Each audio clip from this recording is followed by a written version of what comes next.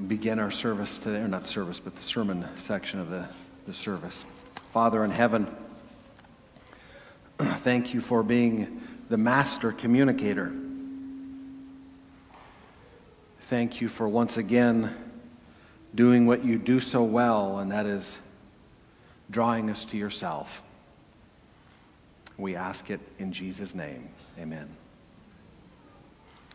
So we continue our series looking at the believers in Ephesus. Oh, Bill, I'm getting quite a bit of that tinny feedback. Yeah, there we go. As we're continuing our series looking at what was happening with the Spirit in the community of the believers in Ephesus, we find ourselves today in the book of 1 Timothy. Timothy was the pastor of Ephesus. 1 Timothy chapter 4. Paul writes, 1 Timothy chapter 4, verse 1, the Spirit explicitly says that in later times some will fall away from the faith, paying attention to deceitful spirits and doctrines of demons. The video, the short, teeny little bit, the 34-second video, was spliced out of a much longer documentary shown on National Geographic. If you looked on YouTube, you'll be able to find several of those documentaries on that person.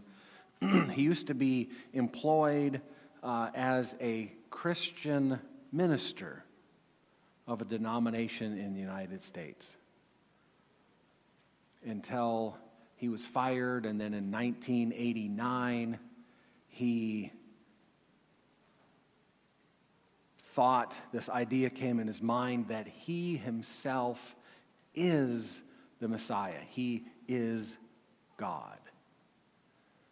And if that's not uncomfortable or unbiblical or awkward enough, we could literally get in a bus, and he has hundreds of his followers who, not just him, but hundreds of men, women, young and old, also think he is the Messiah. And we could get in the bus and we could drive over to their compound because it's just right over in New Mexico. Educated.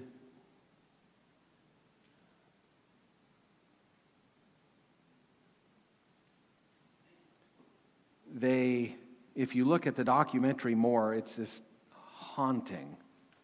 I mean, literally, I was really clear with Bill. I said, you got to stop it at 34 seconds.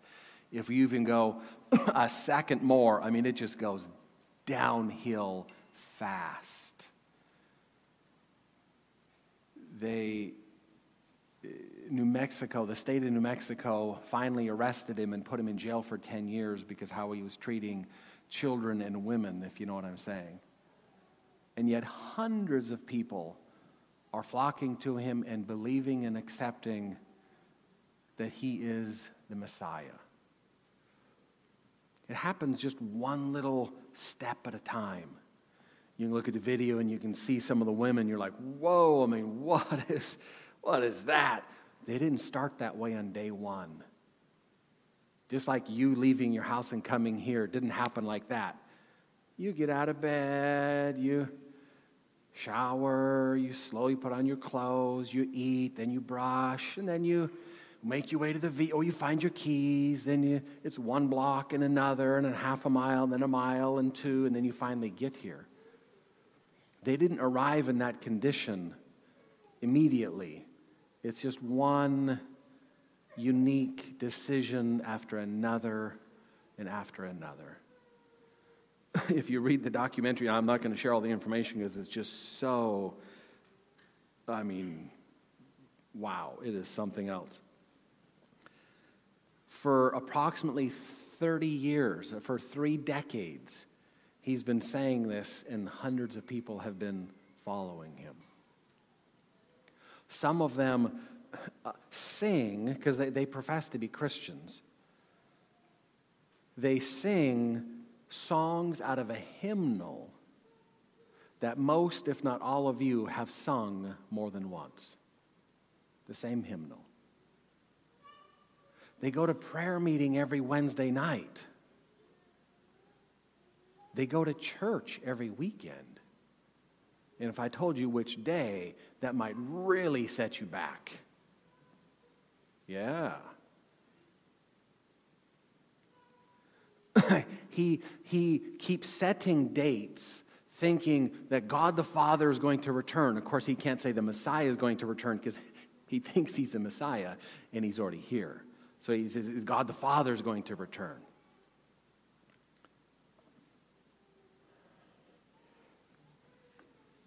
But, not everybody lives in New Mexico. So there's people in Russia. Somebody thinks they're the Messiah. There's somebody in Australia. There's somebody in Brazil. There's somebody in Miami. The actual original, real, true Messiah says in, Matthew 24, verses 4 to 14, the real Messiah, Jesus, said that there will be many people who think they're the Messiah and many more who will believe them. 1 Timothy chapter 4, verse 1 puts it this way. The Spirit, that's the Holy Spirit, the Spirit explicitly says that in later times some will fall away from the faith. Now, the Greek word for fall away is aphistemi. It simply means remove yourself. So there were people falling away from the faith in Jesus. There were people who were willingly choosing to remove themselves from faith in Jesus. Now, to oversimplify it, there's basically two ways to do that. Neither are good, but one is much worse than the other. Now, one way to remove yourself from faith in Jesus is to basically, I'm still getting a little metal and feedback. One way to do that is to basically reject Jesus, call yourself an atheist, stop going to church, and that's kind of the obvious, overt, big way. Hey, I'm no longer a believer, I'm against it. And the other way is much more subtle and 100 times more dangerous, and that's what Paul is writing about. The other way of falling away or removing yourself from the faith is to stay in church. Consider yourself a believer, but remove yourself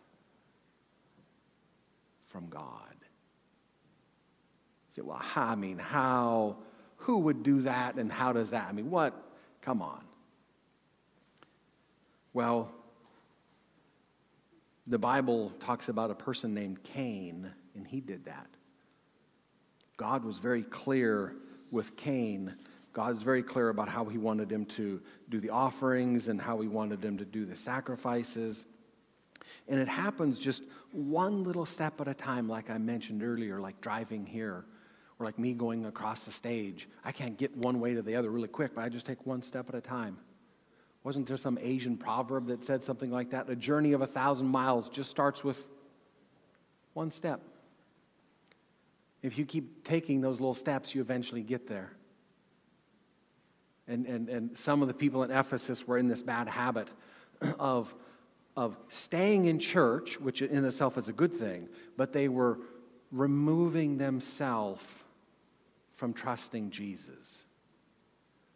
And as you keep doing that in your mind, you just drift away from God. And the dangerous thing, the subtle thing, the most dangerous part about it is that the human mind can trick yourself into thinking you're actually doing something good that God would like.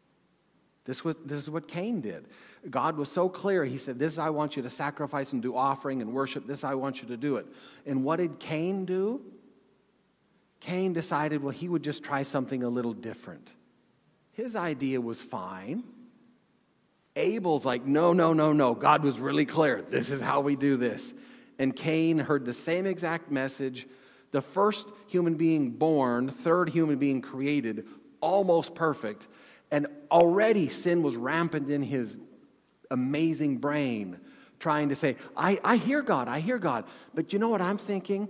No, you'll like this. Let me this is how I want to try this. And Cain didn't leave in the sense of he didn't think God didn't exist. He knew God existed. He just thought he would kind of come up with a different option. Do it his way, right? That's human. Ananias and Sapphira tried that. King Saul tried that. Korah tried that. The Bible has haunting stories of people who've tried that. It's my opinion, if we were to go to their door and knock on their door, and you're doing some community survey, we just have a few questions. Yeah. So what country is your origin? Are you male or female? And and what faith do you identify with? It's check the box that says I'm a believer in the one true God. They all would say that. They all would say that. Cain saw God face to face. Korah was a leader in God's first remnant. Saul, he was the first king in God's remnant. The king of Israel.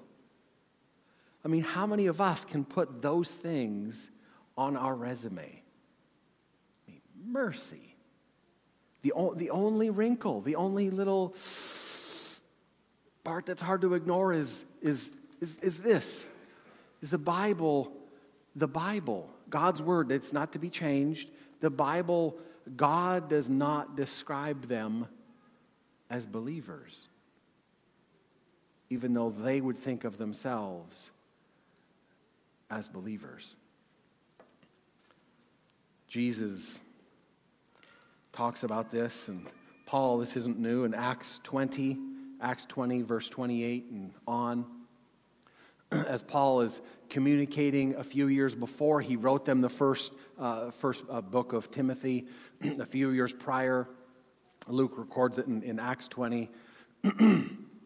When Luke is with Paul, and Paul is there meeting with the elders of Ephesus in the town of Miletus, and he's describing this, that, hey, this is going to happen, this is going to be coming to your church. So later, a couple years later, when he's writing the book of 1 Timothy, he's simply reminding them, hey, remember, we had this talk with you, with the elders of your church when we met in person in Miletus. You should remember that this is going to be coming. And as he puts it in 1 Timothy chapter 4, verse 2, it's going to be coming from in your church, as he writes, by means of the hypocrites of liars. Now we know this logically. When a non-believer is not acting on faith and telling you not to act on faith, that's consistent. Because they're a non-believer and they don't want you to believe. That's consistent. A hypocrite, by definition, is saying one thing but doing another. And in Paul's context here, that's church. Because he's saying it's happening with hypocrites. It's going to be happening in the church. That will be saying one thing, but doing another. The Bible, unfortunately, has too many of these illustrations.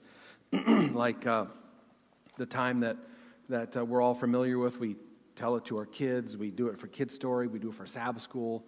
The time where God himself, through endless miracles, took his first remnant out of slavery, out of Egypt. And he wanted to set them free, right?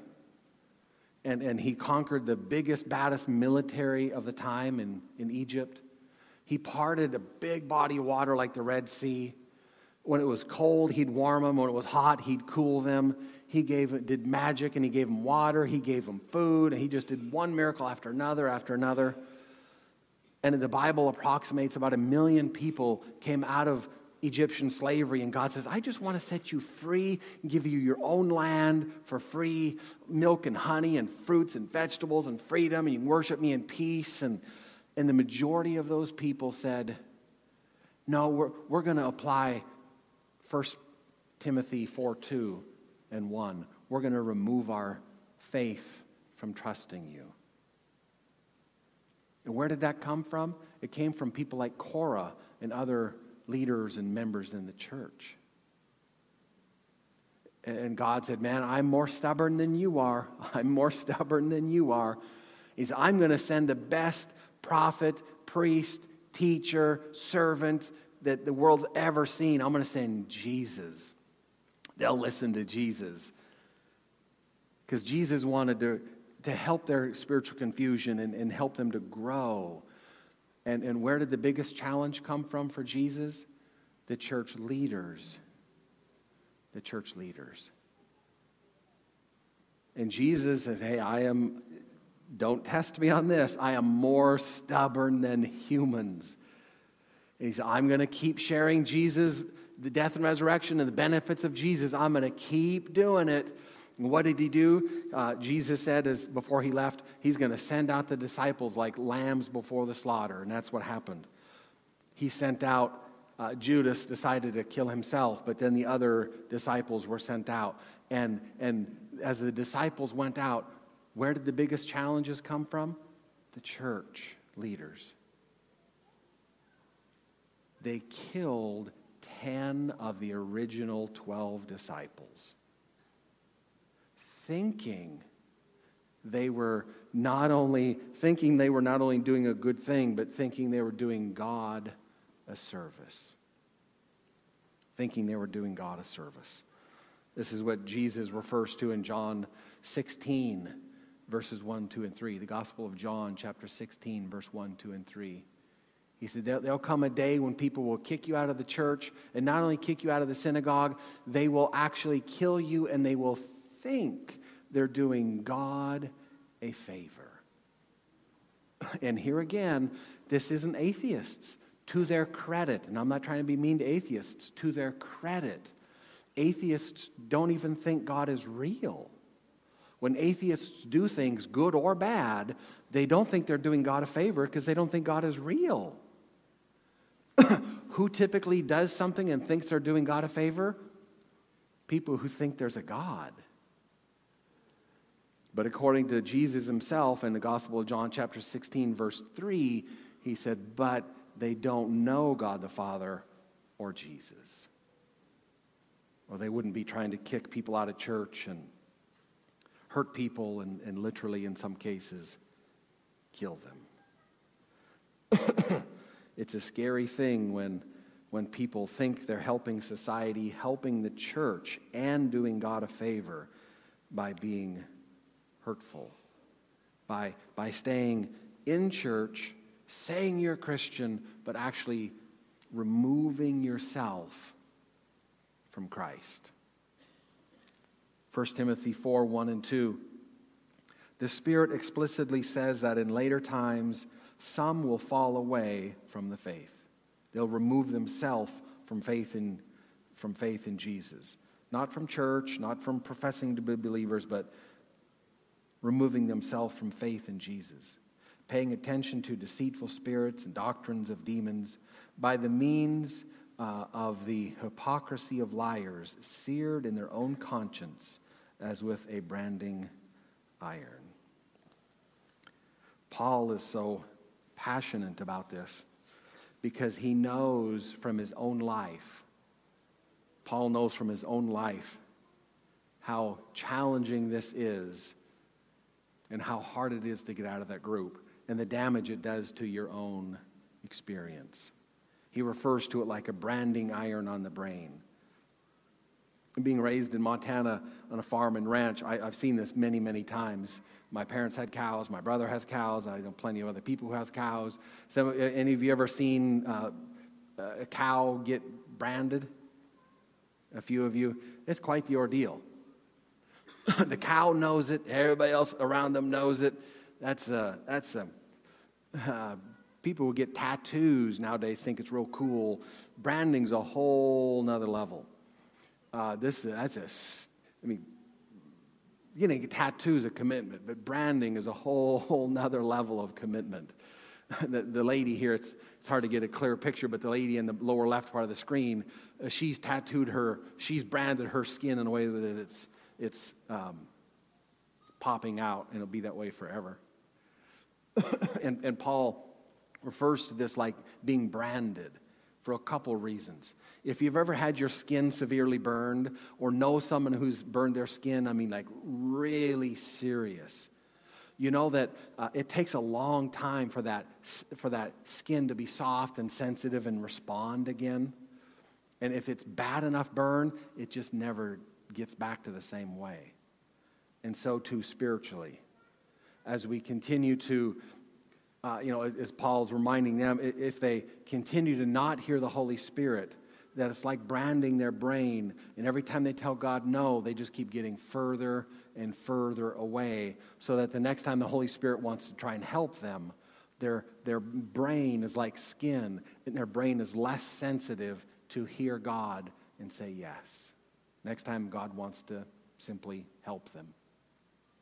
And the other unique thing about a brand is in thinking of like the cattle, is that when you brand something, it is such a powerful, clear way of communicating that Paul is trying to get their attention to say, hey, pay attention to the choices you're making and the thoughts you're thinking, because just like a cow and anybody who walks into your pasture, you're like, oh, that's yours. Oh, these belong to you, and these are yours, and those are yours, because everybody can clearly see the brand. Oh, we know who that belongs to. And God is saying, based on the choices they were making and the thoughts they were thinking, it's like whatever you're choosing is being branded on you. Revelation calls it the seal of God or the mark of the beast, because our choices and our thoughts and our actions are like putting a brand being burned into our brain about who you belong to. And so Paul's saying, hey, pay attention to what you're choosing, because you should be able to see what you're branding yourself with. Are you branding yourself with Jesus, or is it something else? 1 Timothy 4, 1-4, the Spirit explicitly says that in later times, some will fall away from the faith, paying attention to deceitful spirits and doctrines of demons by means of hypocrisy of liars, seared in their own conscience as with a branding iron.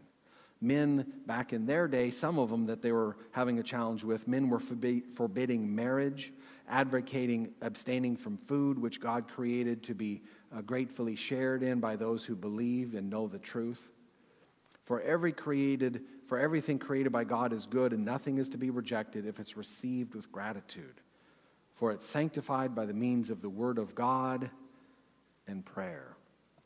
The Holy Spirit was warning the Ephesian members, do not remove yourself from Jesus. Do not remove yourself from Jesus. And it's just a human, in my opinion, it's a tempting human response. It's a tempting human response to say, who would do that? I mean, the video's a little dramatic, the verse is a little heavy. I mean, who would do that? I mean, time out, Pastor. I mean, who would do that? We know better, right? Who would do that? Not 5, not 10, not 15, not 100, not 1,000 angels, not 5%, not 10%, 15, 20, 25, not 30% of the angels. A third of the angels in heaven did this. A third of them. They're smarter than us. They were perfect.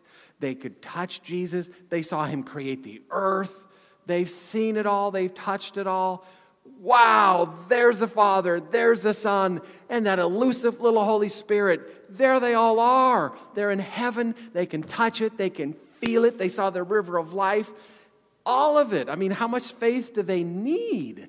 And a third of the perfect angels did this. They removed themselves. One strange day, they just thought, we don't trust him anymore. A third. So as you're driving home and you're thinking your thoughts and you think, that was a little heavy, who's going to do that? Remember this.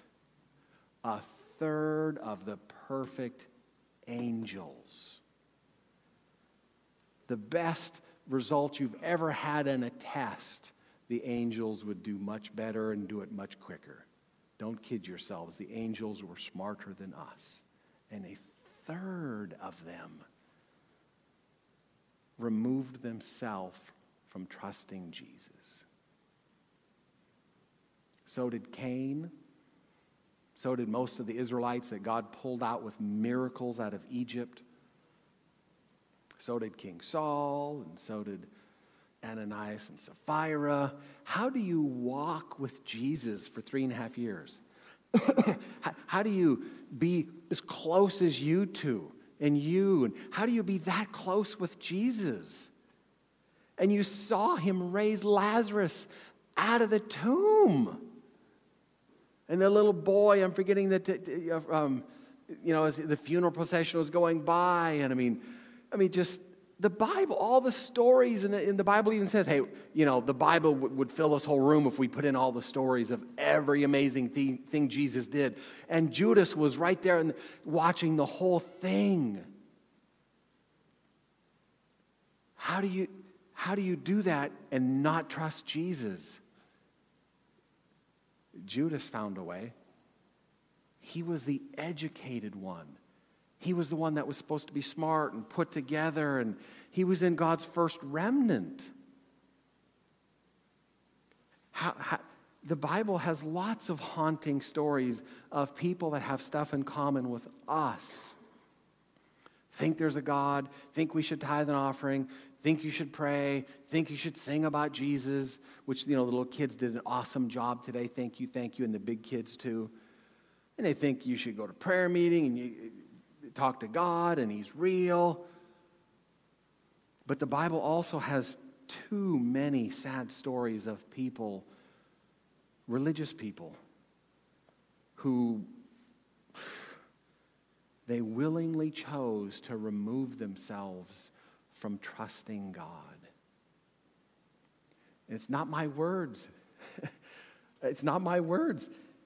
According to Paul in the Bible, the Holy Spirit says that in later times. Yeah, it was for them in Ephesus, but we're later more in time than they are.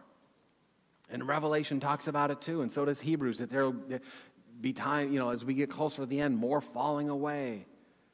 The Holy Spirit, not me, not your mother, not the person sitting next to you. The Holy Spirit explicitly says that in later times, not everybody, praise God, but some will fall away from the faith. And yes, I know people, and you probably too, do too. Some have left Jesus, they've denied that he exists, and they've literally left the church, and that's really unfortunate.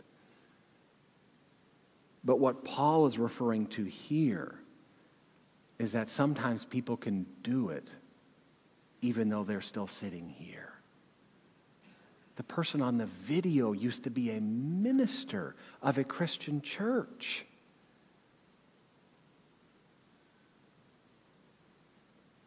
And he, one little step at a time, one little decision at a time every day, now he thinks he is the Messiah. And I think we could all agree on this, that the majority of people will not believe and accept and fall for a false Messiah. Praise God. Most people won't get into that confusion. But let's be clear, Satan doesn't care. Satan doesn't care what it is that you fall for, as long as we remove ourselves from trusting Jesus. He doesn't care what snare it takes. He doesn't care.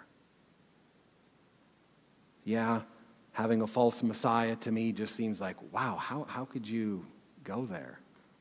But I also don't know how, as Paul puts here in verse 3, how in the world could some of the Ephesians believe that God was against marriage? It's all over in the Bible. Who do you think created it? Before sin. And even food. And yet I know, unfortunately, I know, I know people who have removed themselves from saved by grace over carrots and phony bologna and steak and lettuce and that type of stuff. My word. Satan could care less what pulls you away from Jesus. He could care less. The Spirit the Holy Spirit explicitly says that in later times, some will fall away from the faith. They'll remove themselves from faith in Jesus. Instead, they're going to pay attention to deceitful things and spirits and doctrines that are just not biblical. And it's going to be coming from hypocrites and who it's seared in their own conscience as if with a branding iron. The Holy Spirit was giving them warning in advance. The Holy Spirit was giving them warning in advance. Don't lose your faith in Jesus. And for everybody, for all these years, and now us here, those on camera, those who are here today, once again, the Holy Spirit, through the written word in the Bible, is reminding us explicitly, pleading with us, don't remove yourself from trusting Jesus. History and the Bible are filled with people who not only did that, but some of them, like Cain, did it in a way that they actually thought God would like better than his own plan. The Bible has clear plans. Jesus saving people through his death and resurrection alone is a wonderful, clear plan. Don't let anything remove you from faith in Jesus.